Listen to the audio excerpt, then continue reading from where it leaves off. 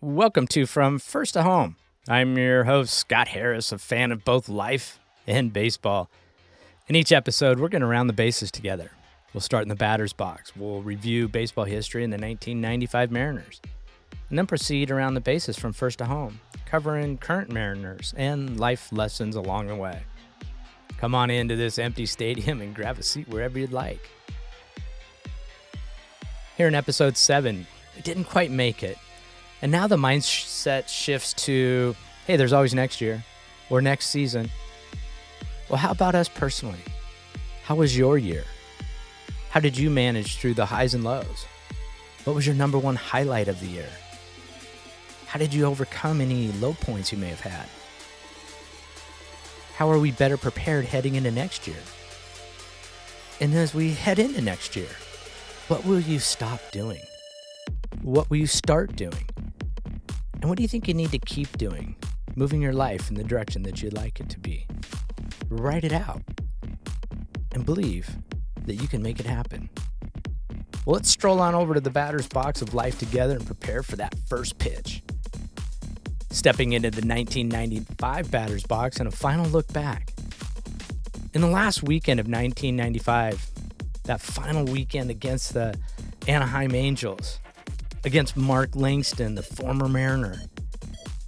The game again where Randy Johnson pitched all 9 innings in a 9-1 victory. And remember the crazy Luis Sojo Little League inside the park grand slam in the 7th inning. Probably the slowest player on the team makes it from home to home. Winning that one-game playoff and securing first place in our division, we headed off to New York in our first playoff series in club history against the dreaded Yankees. Well, we don't need to rehash the fantastic highs and the disappointing loss of the 1995 season. What we do know is this.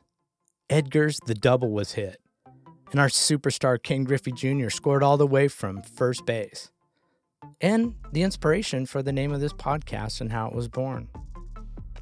We need to remember that it takes teammates to bring us from first to home.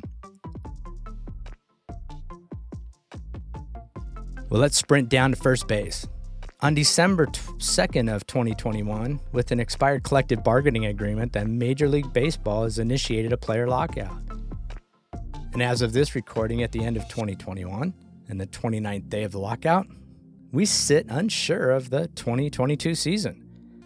Well, in 95, during a strike-shortened season, the Mariners finished 13 games over at 79-66 and in first place. Should we be hoping for a shorter season? Should we hope for lesser games and maybe we break that 20-year playoff drought? Just not quite sure on that one. Let's quickly peek in on that catcher and steal second base. The 2021 Mariners finished second to the Astros with a 90-72 record. A nice overachieving year. Comes up what I think is probably 2 games short of the playoffs. We did attend that last game of 2021. And after winning one and losing one to Anaheim Angels in the first 2 games of the series, we dropped that last game 7-3. This final game of the season would turn out to be Kyle Seager's final game as a Mariner. And he just announced his retirement from baseball. My daughter is sad over that. Well, losing 2 out of the last 3 games of the season was really our season in a series. Okay, it's time for baseball funnies and baseball quotes. The devil calls on God and challenges him to a baseball game. 9 innings, winner take all, he says. You're out of your mind, God replies. I have Satchel Paige, Stan Musial, Lou Gehrig, Jackie Robinson, Roberto Clemente, and the Babe. You don't have a prayer. Yeah, the devil replies, but I got all the umpires. Cal Ripken has said, you could be a kid as long as you want, as long as you're playing baseball. Tommy Lasorda said, baseball is like driving. It's the ones who get home safely that count. Well, it was great to enjoy the final game of the year with my wife, daughter, and our friend Christina. We finished the day at 13 Coins Restaurant as Amy and Christina met Amber and I there on a bicycle chariot. Quite possibly the highlight of my season.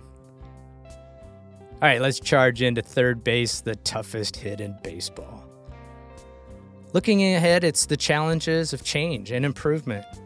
The new Mariners that were added at the end of November, right before the lockout. On November 27th, we signed all-star two-bagger Adam Frazier from the San Diego Padres. Solid contact hitter, Adam hit .305 in 2021 and has a career .281 batting average. It'll be exciting to see how Abraham Toro is now best utilized.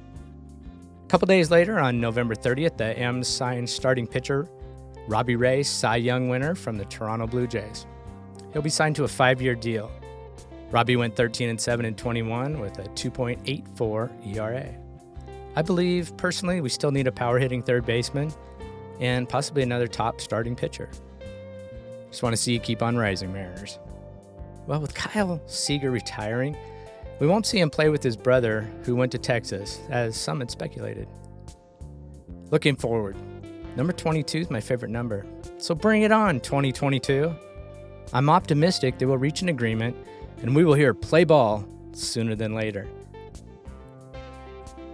Well, as Tommy Lasorda said it best, let's pull safely into home. Safe at home.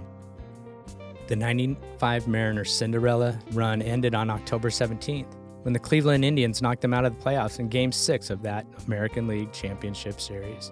It was a disappointing end to an unlikely season, and their future in Seattle was still undecided. It'd be nearly a week before King County Council voted 10-3 to enact the stadium funding package that Washington State Legislature approved.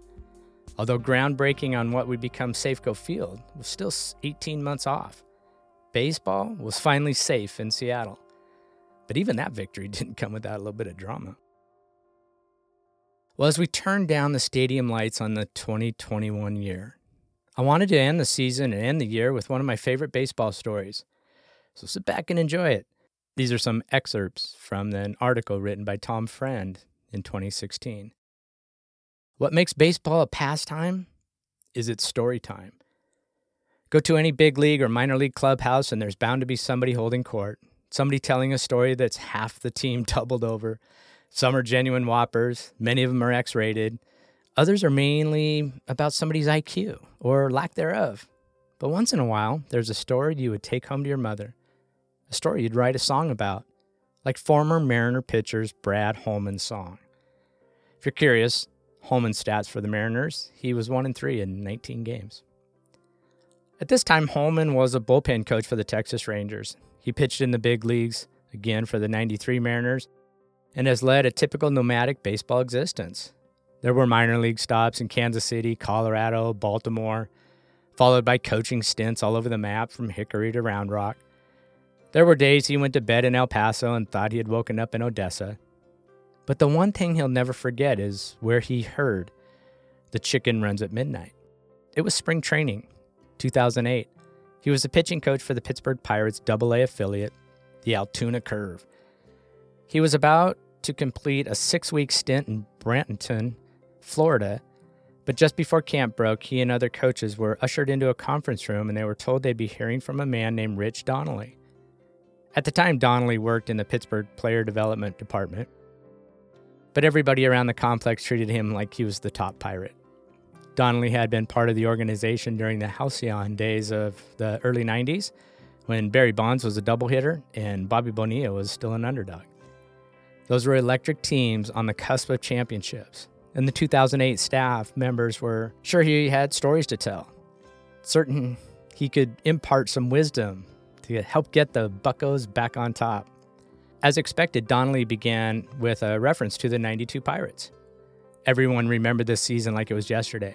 A division title under manager Jim Leyland, a trip to the National League Championship Series against the Atlanta Braves, a riveting 7th-inning game on national stage. Donnelly had been the team's third base coach, was going to get all of that, but first he began by talking about his daughter. Her name was Amy, same as my wife. And during the spring of 92, she had called her dad from her home in Arlington, Texas. A 17-year-old high school senior, Amy had been having problems with her peripheral vision.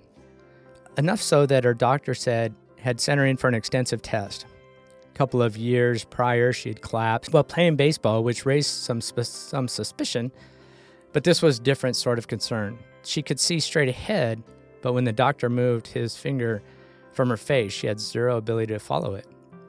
Her dad, who had divorced her mom and out of pocket in Bradenton, had no idea of all of this was playing out. no idea she'd undergone a CT scan. So when she called Rich during that spring of 92, he had no inkling of what was up. "Dad, there's something I got to tell you," Amy said. "I have a brain tumor, and I'm sorry." As Rich shared this at the Bradenton conference room, Brad Holman, 40 years old at the time, could feel himself welling up. He sensed this story was going to end badly, which was confirmed when Rich told the group that Amy's doctor gave her just 9 months to live. Still, Holman found himself unable to turn away from the speed.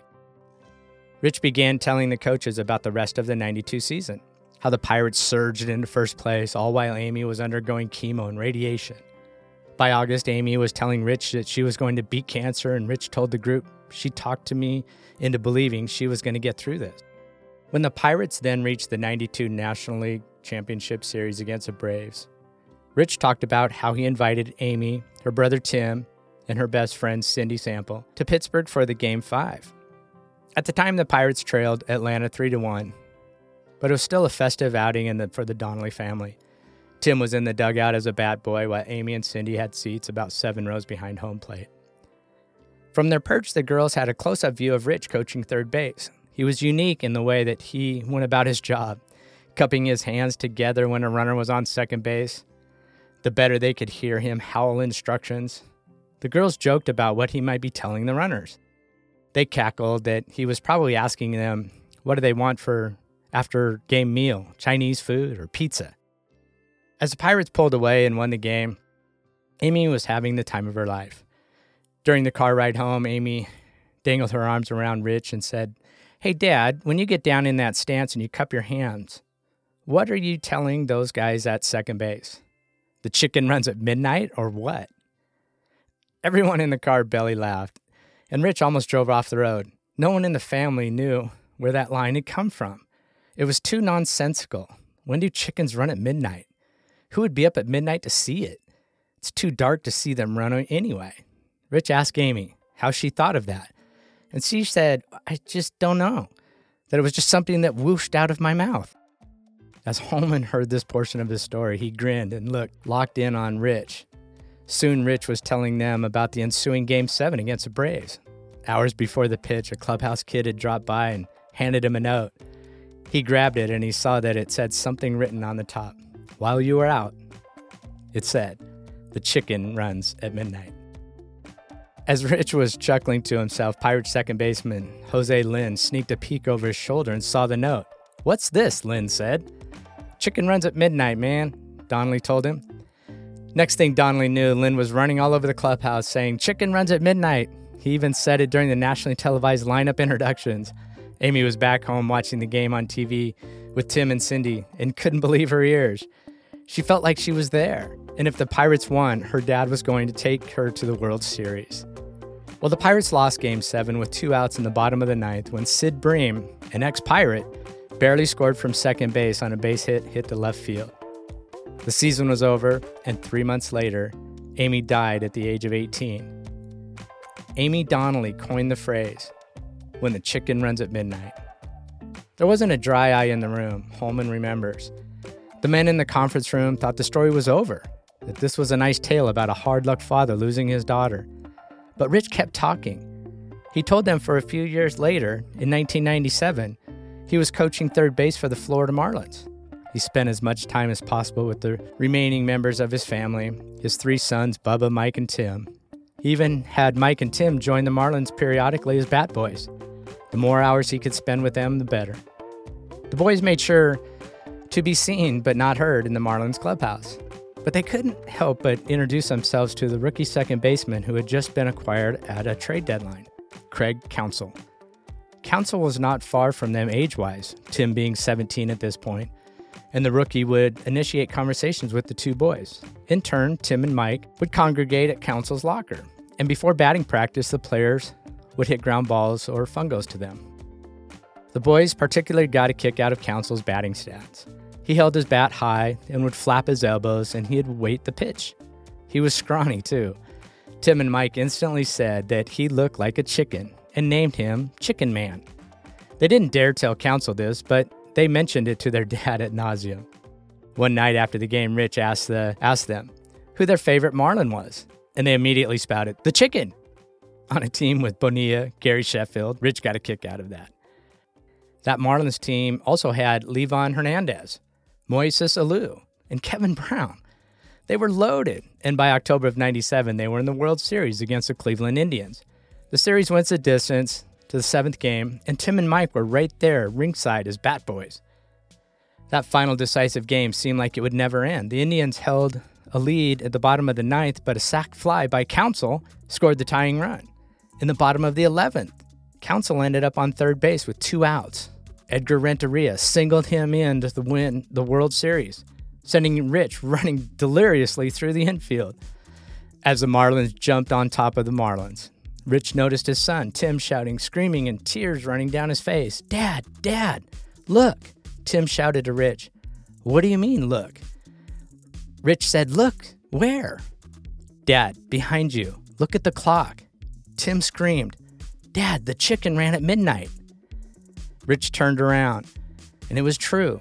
Craig Counsell had scored the winning run a few minutes after midnight, and Amy's prophecy had finally come to light. Rich broke down on the field late that night, breaking down again as he shared the story with Brad Holman, those Pirate coaches there in Bradenton, Florida. They all stared up at him in awe. The moral of the story wasn't about a hard-luck father. It was that his daughter had revealed herself to her father after death. Holman was never quite the same. Rich Donnelly cried the first time he heard the song, "Chicken Runs at Midnight." After the speech, Holman approached Donnelly for a favor. "Would you mind if I wrote a song about this?" he asked. Donnelly had told his story to people for years. He had shared it with players and coaches at every team he ever worked for. The Rockies, the Brewers, the Dodgers, which meant hundreds of major league players knew of Amy. Players like Brad Penny, Jason Worth swore by the story.